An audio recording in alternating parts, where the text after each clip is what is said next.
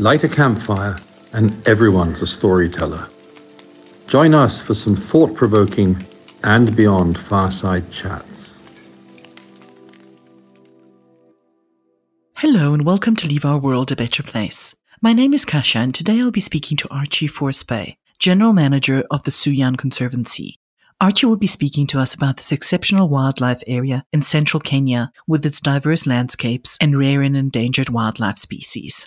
Archie, thanks so much for being here with us today to chat about the Suyian Conservancy, this beautiful spot in Kenya, and about what you do there and what makes the place so special. Yeah, well, I'm very happy to be here. Very excited for our partnership going forward with and beyond. It's exciting times. But yeah, so Suyian is a pretty special corner of Laikipia. So if you look at a map of Kenya, we're sort of pretty much a little bit left of the middle of Kenya. It's sort of to the east, we've got Mount Kenya, and then to the south, we've got the Aberdares. So it's a beautiful scenery area. And obviously there's plenty of wildlife around. But yeah, no, very much looking forward to moving forward with and beyond. Fantastic. We're really looking forward to hearing more about it, and I think to exposing our listeners to a lot more about this wonderful part of Kenya that I think a lot of them might not know about. Before we go into the details around Suyian, could we just start off a little bit? Would you mind telling us a little bit about yourself and how you came to be working at the Suyian Conservancy and what your role is there?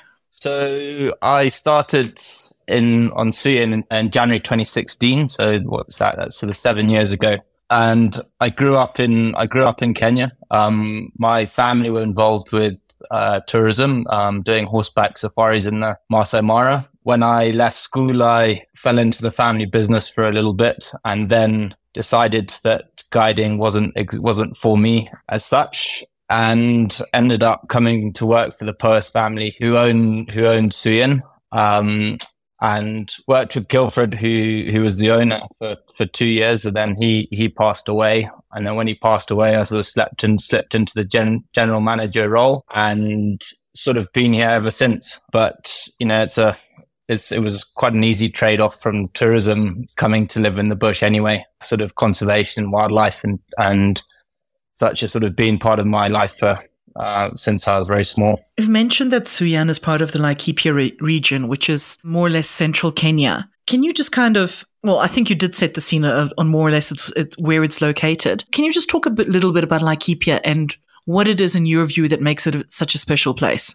Yeah, so it's a very special, unique part of the world. It's basically a big mixture of land. Here you have sort of private conservancies, private cattle ranching, community land, and it's sort of very sparsely populated compared to other parts of Kenya. But, you know, the whole area is about 90% unfenced. You know, we don't have a single fence on Suyian at all. So the wildlife can roam from here to Samburu, to Lewa, to Barana, to Old Pejeta. So there's a pretty unique landscape in that regard. Most of the time, the wildlife is sort of on Suyian, but as I said, there are these migration paths, natural migrations, you know, following the rain around as much as possible. So it's a pretty unique place in that regard. But you know, we've got two main rivers flowing through Laikipia, which are sort of the lifelines of the area. So water, there's plenty of water. We have pretty good rainfalls here generally. We've just been through quite a tough drought, but we've come out the other side of that. So it's a pretty amazing wildlife haven and a big connected landscape, which is pretty unique for Kenya and if not Africa. I really think that whole concept of an unfenced wildlife area is something that's very unique. And you know, I'm sure it's got its own challenges, but also, you know, pros and cons. So as you've spoken about the wildlife corridor, which is really amazing that wildlife can follow the natural patterns. But, you know, in terms of the balance, you also said, does it make it a little bit more difficult to predict where the wildlife is going to be? Or is there pretty much a set rainfall pattern that it tends to follow? You know, obviously barring the drought years. Yeah, no, for sure. It's, you know, there's always the resident wildlife. You know, you've got your territorial wildlife, you know, your big cats, wild dog. You know, they all seem to stay pretty much within their territory. So we've got the resident wildlife here as well. And then, you know, the sort of plains game and the elephants are the ones that sort of fluctuate in numbers a bit. You know, there's always elephants here, but, you know, it's, you know, sometimes there can be less than others. And in other times, you know, we can have hundreds of them everywhere. So, it's not so much that the wildlife all disappears at certain times a year, it's always here. So, we're sort of quite lucky in that sort of sense. Then also with that, with the elephants, we sort of have the big old resident bull herds that hang around here. Being 44,000 acres, we generally have good grazing, good areas for them. So there's always something going on here. Absolutely. And the fact that you've got so much river frontage, I'm sure must also be a plus for the wildlife. Yeah, hugely. We've also got quite a few dams and reservoirs and things like that, which we've put in to sort of help through the drier periods. But as long as you've got enough vegetation and water, the elephants seem to do pretty well and enjoy being in this part of the world. Now, Archie, obviously, Laikipia is nowhere near as well known as some of the other wildlife areas in Eastern Africa and Kenya particularly. It doesn't have the fame or the renown of the Masai Mara. But again, that's something that whether it's justified or not. In your opinion, how does Laikipia compare to those popular reserves such as the Mara, both in terms of, game viewing opportunities, game density, and also the experience itself? What game viewing is like, what the landscapes are like, what the sense of space is like? Yeah, so it's pretty similar to the places like the Mara in sense of space and open country. We've got, as I mentioned earlier, we've got the two mountains in our view shed. Most places in Laikipia, you can see the top of Mount Kenya and the top of the Aberdares from everywhere. So, you've got these huge views. Kenya's about 100 kilometers away from us. And, for 200 mornings of the year, it stands there clear and proud and we can see it beautifully. So you've got these huge vistas, which is great. Then also you've got a lot of diversity. We've got a lot of rock copies, especially on Suyian. We've got a beautiful line of granite that actually runs down below where the lodge is going to go. And that's beautiful to look onto. And then obviously the river frontage is quite a spectacular, unique part of the landscape. Then from a wildlife point of view, we don't have the densities that we have in the Mara. The Mara is sort of pretty unique in that sense, but we have quite a few species that you don't get elsewhere in Kenya. We have the Grevy's zebra, for example, the reticulated giraffe, Jackson's hartebeest. So we sort of get this mixture of unique wildlife in this area. From a wildlife viewing perspective, you're going to have a lot more unique sightings than you probably would in the Mara. But yeah, it's definitely not the same game densities, but there's still plenty of wildlife here, and it's sort of and I would almost say it's a little bit more interesting than the wildlife you get in the Mara. More diverse anyway. Well, I would imagine that, along with that lower density of game also goes a lower density of tourism. So it must be really exclusive game viewing that's far away from all the crowds as well. Yeah, 100%. And, there's some conservancies in Laikipia which are open to drive-in tourism, but here, we're sort of, it's very exclusive. So if we have a lion sighting, you're going to be by yourself basically, which is very special. Absolutely, especially in that East African context, I think. No, for sure. The exclusivity of it is pretty special. I sometimes have to pinch myself, driving around working and, you stumble across a big pride of lion here called the Nduru Pride, which is currently 15 strong. And it's just you and the 15 lions sitting there. It's quite a unique experience. Archie, you mentioned the other conservancies in the Laikipia area, and obviously in an unfenced area like that, it's really important for them to be some kind of unified vision about the wildlife and about the use of the land. I believe that the long-term plan for the Laikipia area is to create a larger conservation area that includes a number of neighboring conservancies. Could you talk about that a little bit? To what extent is that already happening, and what are the plans for this and coming up in the future? We're all basically singing off the same hymn sheet when it comes to sort of land practice and conservation. Traditionally speaking, this has always been a intensive ranching part of Kenya. Basically, from the late 90s, moving into the early 2000s, everybody sort of changed tact a bit, and we'll touch on the cattle operation slightly a bit later. But this whole landscape has been managed with conservation in mind, despite being livestock operations as well.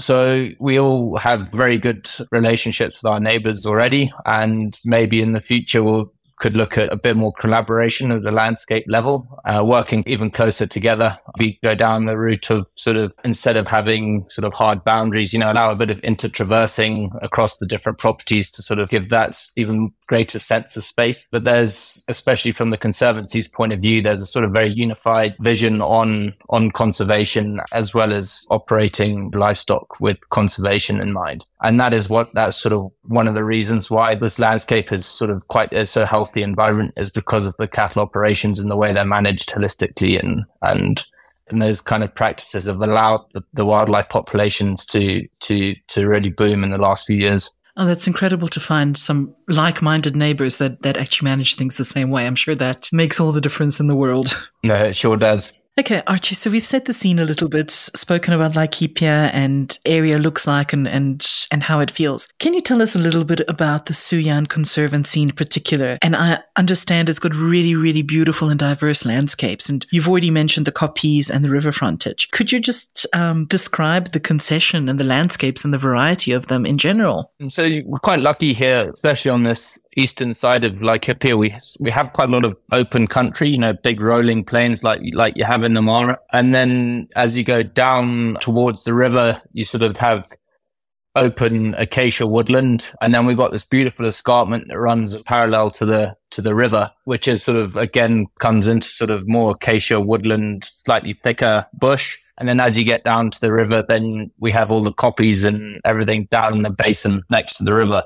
So it's extremely diverse, and you could drive 10 minutes and you could be in 3 different parts of Africa very easily. So it's quite unique, and it changes in elevation quite a lot. So up on the top on the plains, I'm afraid I only use feet, so it's sort of about 6,200 feet up at the top. And then you go all the way down to the river, which is sort of 5,300 feet. So it's sort of got 1,000 foot of elevation as you go sort of east to west on the property. So as you can imagine, with that sort of relief as well, with the mountains, we have some pretty stunning views here. I can imagine. It sounds absolutely amazing. Really exceptional variety, and given the size of the Conservancy, really amazing. Yeah, no, it's pretty unique. Very lucky. Okay, so we spoke a little bit about the river and the impact that it has on the wildlife and in terms of bringing the animals into the area. Is that going to have an influence on some of the activities that we're going to be able to offer at Suyian as well? Yeah, for sure. And, as I said, it's not a national park. So you don't have all the rules and regulations that come with being in a national park. Swimming in the river, jumping off the waterfalls, kayaking in the rivers, walking, horse riding, bicycling, we're not beholden to any national rules on that front. So there's a lot of freedom here, which you don't get in other parts of Kenya and maybe even the world. So from that state, well, so the rest of Africa rather, maybe not the world, but from that point of view, it's awesome. Fly camping, all those kind of things we can do. And, I think that will really help to create quite a unique guest experience. Absolutely. It really sounds like an absolute playground of different experiences. No, 100%. Can't beat it, really. You've mentioned a little bit about the wildlife. One of the species you mentioned were African wild dogs. And I believe that's one of the exceptional wildlife draw cards for this area in terms of endangered species that you're likely to see at Suyian. Can you tell us a little bit more about the wild dogs and about any other endangered species that you might see, how often you see them, or what are the real highlights of that wildlife experience?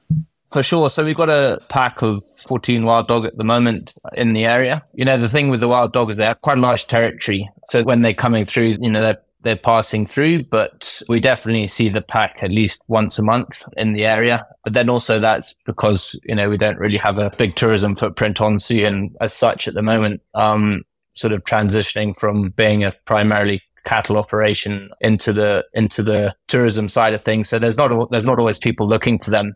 But, they're always in the area. And as I say, we see them once a month without even looking for them. So if you have people out there looking for them, that would probably come up.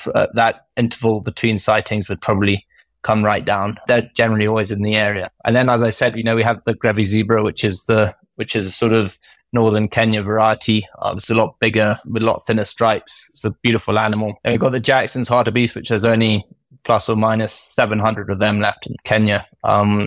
in Laikipia. So from that as well, then we've also got a manalistic leopard that's 2 or 3 of them now, which have made Suyian their home. So that's a pretty unique experience as well, having them around. And, it's a pretty amazing sighting when you do see it. Yeah, I can imagine. It's not something that you ever heard of being spotted anywhere else. No, when all the lodge architects and everybody were here, they actually pleasure of bumping into it just completely out of the blue, which is quite amazing. That's always the way wildlife sightings go. Yeah, when you're least expecting it. It's the rare stuff as well, and also those the sort of northern Kenyan species that you were talking about that are a little bit different from the rest of the country, aren't they? Yeah, exactly. Yeah, and then we have you've got the civils and caracals and all those kind of things as well. So we sort of we have everything here basically apart from black rhino, which is definitely it's in the pipeline, and we're sort of having conversations about going down that route. But that's for the future. And also, of course, Laikipia is also known for its elephant. I think it's the second largest population of elephants in Kenya. Does this apply equally to the Suyian Conservancy? And do you get really large numbers of elephant as well? Yeah, for sure. Again, it can be slightly seasonal, but as I said, we always have elephant here. It's just the sort of number of elephant that varies, and they're pretty free to roam. They sort of don't have the ranges that they used to migrate in, but they're pretty free to roam. So the numbers do fluctuate, but it is there. We definitely have a very healthy population of elephants here, which is always good to see, and it's quite a good litmus test for the health of the environment in this part of the world. So it's always nice to have them around. Amazing. It certainly sounds like there's no shortage of interesting things to see. No, there's certainly no shortage of that. Archie, I'd like to just chat a little bit about, how the Conservancy itself works. You mentioned previously that there were cattle on the land as well, and that it's actually a model that's quite common in the area. But I think it might very well be something that not that many of our listeners are familiar with, because it's not really something that's practiced a lot in other parts of Africa. Could you just talk a little bit and describe how the cattle ranching works side by side with the wildlife, what the benefits are for the ecosystem and how all of that interacts with each other? Yeah, so historically, Suyian's always been a cattle operation. It was actually a sheep operation right at the beginning. They had 9,000 head of merinos here. And then obviously when the polyester fleece was invented and the price of wool came down, the families moved more to a cattle-based operation. And, so as I was saying, the Conservancy is 44,000 acres. But what we basically practice holistic grazing management system here, which basically means we have all the cattle in 10% of the property at any one time, no more than that. And they're all bunched together in a high density grazing system. So what that means is that you have the other 90% is completely free of cattle, and the wildlife is in those areas. Basically have the cattle being so condensed means the footprint of the operation is actually relatively small and at any one time. And then we obviously move the cattle around using, once they've grazed out an area, they move them on, and we move them out of that area onto the next area, then graze the next 10%, and then so on and so on and so on. So there's a big rotation that we have really well that lets the wildlife have a good, the majority of the property to be in. And it's actually interesting when you have a lot of grass, it tends to be the wildlife all come and join the cattle because they prefer the shorter, fresh green grass that the cattle have grazed out behind. And it's slightly ironic how that works. You sort of give the wildlife as much space as they can, but they end up being within the cattle anyway. So the holistic grazing system, is basically the concept of it is to graze an area as intensively as possible and then let it recover for the most amount of time as possible. So you've always got fresh, new, healthy green grass growing up, which the wildlife actually way prefer. So as much as a revenue stream the cattle are, they're actually extremely useful management tool in making sure that the rangeland is healthy and young and sort of productive, rather than having seas of grass, which when it gets sort of tall and hard and woody, and then nothing actually eats it. So they complement each other extremely well, and it's as you say, it's a pretty unique system. Quite a lot of People, game farms in South Africa would probably be horrified to hear that we have a big cattle operation with the wildlife and vice versa. But it works very well. And as I say, it's been happening for a long time. The way you describe it actually makes all the sense in the world. And the value of that revenue stream from the cattle is also something that can't be underestimated. I think if there's one thing that COVID taught us, it's that how tenuous it is for Africa's wildlife areas to rely on tourism for an income and for actually being able to fund those areas. So if there's a way that you can combine cattle ranching and wildlife and include a revenue stream in it, I think it's a really fascinating model. No, for sure. I mean, it kind of places, you need as many revenue streams as possible. Today, conservation is all about sustainability. And if you're not financially stable, something's going slightly wrong somewhere. You can't claim to be in conservation if you can't balance the book. So it's a great two birds with one stone scenario. In addition to the cattle grazing, I know that you do a lot of active land management at Suyian as well. And I remember hearing that one of the things that was quite a challenge in the area was alien plants encroaching, on the grazing. And I believe that's something that you've managed very well at Suyian. Would you be able to tell us a little bit about that and how you've managed to keep it at bay? Yeah, for sure. So there's a South American cactus called Opuntia, which came in from somewhere. I'm not quite sure where it is. I think it was brought in as an ornamental plant in a garden or something like that. And as such the case, they've had huge problems with that. I think they've had it in South Africa, Australia. But we have basically had to go to manual extraction of the plant. We are also attacking it biologically with cochineal, which is a sort of beetle that actually eats it, but it doesn't eradicate it. Obviously, beetle can't eradicate its primary source of food, but it certainly slows down the spread, which is the main thing. But we've got a team full-time walking transects out on the Conservancy, and every single plant that they come across, we pull it out. And then we've got various methods of getting rid of it. One of which is cutting it up and putting it on the roads. And then the cars driving over it, that kills it, dries it out. And then in other places where it's too far away from the road, we pile it up and we actually have to burn it. Otherwise, if you leave it there, it just regenerates and sprouts again. But we've been very lucky at Suyian. We've managed to stay on top of it a lot more so than others. So we're in a lucky situation, but it was sort of a question of nipping it in the bud before it became too big a problem. But we're not going to relax our efforts. We'll keep going round and round and round until it's gone, if we can get it to disappear completely. But I fear it'll be a bit like painting the Golden Gate Bridge. By the time you've finished one lap, you have to go back to the beginning. Yeah, you have to start over.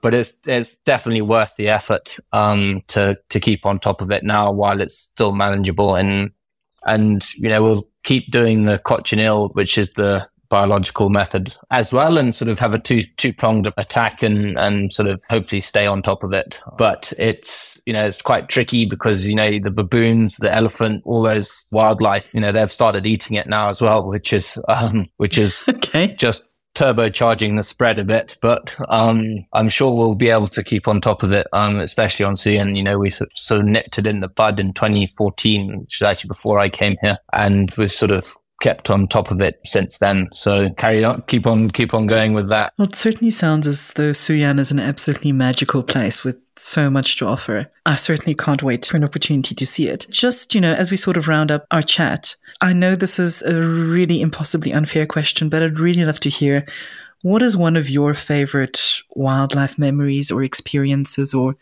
things that have happened to you during your time at Suyian? Yeah, this was the question I was dreading a bit because it's a tough one. I'm sorry. It is a tough one. You can't really beat those sort of scenarios where just when it's just you in this big pride of lion. I've had a couple of experiences with them. Just driving around doing normal conservation work or cattle work or whatever, and you bump into them lying on the side of the road, and you're just sitting there, and it's just you and 15 lion, and there's nothing else going on around you. But it's a pretty cool pride, and we're getting to know them very well. Their territory, one end is on the edge of one side of Suyian and the other edge is on the other side of Suyian. So it's a very cool pride. But hanging out with them is pretty amazing. And then, the wild dog fascinate me, and it's awesome when they come through. Their whole social structure and what they do is just pretty phenomenal. But yeah, I'm yet to see the black leopard, which is quite. I don't have the luck that most people have for some reason. Yes. Well, maybe it's saving itself for. Despite being here for 8 years, but yeah, it'll be quite cool to see that one day. But Anne, who has the little camp on the other side of Suyian, they see it pretty much on a weekly basis. But yeah, no, I'm yet to be blessed with that sighting yet. But it's always good to have something to look forward to. Absolutely. I think Africa has a way of doing that to you. There's always something that's held back. Yeah. I have to ask, do you get involved in like the lion pride and the wild dogs as well? Do you like get involved in following them and watching out for them and seeing what's happened and who's split off and moved off where and how the whole lion soap opera works? Yeah, we do. As I said, there's no one out monitoring them all the time and what have you. But, this pride of lion, there's 4 main females in there, and they've had these 11 cubs that have all now grown up. There were 17, but 3 of the bigger sort of young males have now split off. But when we first started seeing them, they were those little tiny cubs, and now they're sort of grown up and getting to the stage where they're becoming part of, the pride is 15 fully grown lions. And, it's been quite cool watching them grow up. So yeah. And then the wild dog, they've had a pretty rough time. So we had 2 big packs back in 2016. And then sadly, they all got distemper and died. But now, over the last sort of 5-6 years, they've now built up again into a big pack. So that's been quite fun watching that happen. It started off with 3 sort of got together and then formed a pack, and, 3 survivors sort of got together and shook it off. And, so they all died of distemper. But there were 3 survivors who've now come back and sort of formed this new pack, which is now sort of breeding up in numbers, and they've bred twice now, and hopefully they'll breed again this year. Get the numbers back up to where they were before the distemper came in. But it's been awesome watching them sort of patch themselves back together and become a fully fledged pack again from just the 3 of them. Yeah, I can imagine. It must be so difficult not to get emotionally invested when you see something like that happening. Yeah, no, it's always tough to see that happen for sure. Well, hopefully they'll continue to thrive and come back to full strength. Yeah, that's the plan. Archie, one last question before we wrap up. If there was one thing that you could say to a traveler who's thinking of coming to Suyian, one thing that would really recommend it as a travel destination, what would that be? I think it's just to take advantage of the fact that you can walk, you can go swimming in the river, you can go biking, you can sleep out under the stars and do all that stuff that you can't do when you go to other places. And it's such a unique experience doing that kind of stuff. It's really worth the effort, especially spending the nights out, fly camping, being out the vehicle, out the game drive vehicle. It gives a very different perspective to the bush and all of that. So that's what I would suggest for sure. It really is an amazing set of experiences. It's, as you said before, the freedom of being able to do all of that in the bush is absolutely unprecedented. No, for sure. Being in the bush and doing game drives is amazing, but being on your own 2 feet and actually being out in the bush like that, it's a great leveler and it's an amazing experience for sure. Archie, thank you so much. You've painted a really vivid picture of the Suyian Conservancy and what it has to offer. And I'm sure that you will have lots of guests coming your way when we do eventually open up there. Yeah, no, for sure. We're all extremely excited at Suyian for this new partnership, and I think it's going to be awesome for Suyian. It's going to be awesome for the landscape, and hopefully look forward to a long future doing conservation in this part of the world. It's very exciting. That it is, and we'll be sure to keep all of our listeners updated as things develop, as everything progresses up to the opening. Thank you again, Archie. No worries. Thank you for listening to Leave Our World a Better Place. Don't forget to subscribe to make sure that you never miss an episode. If you'd like to find out more about And Beyond, please log on to our website at andbeyond.com.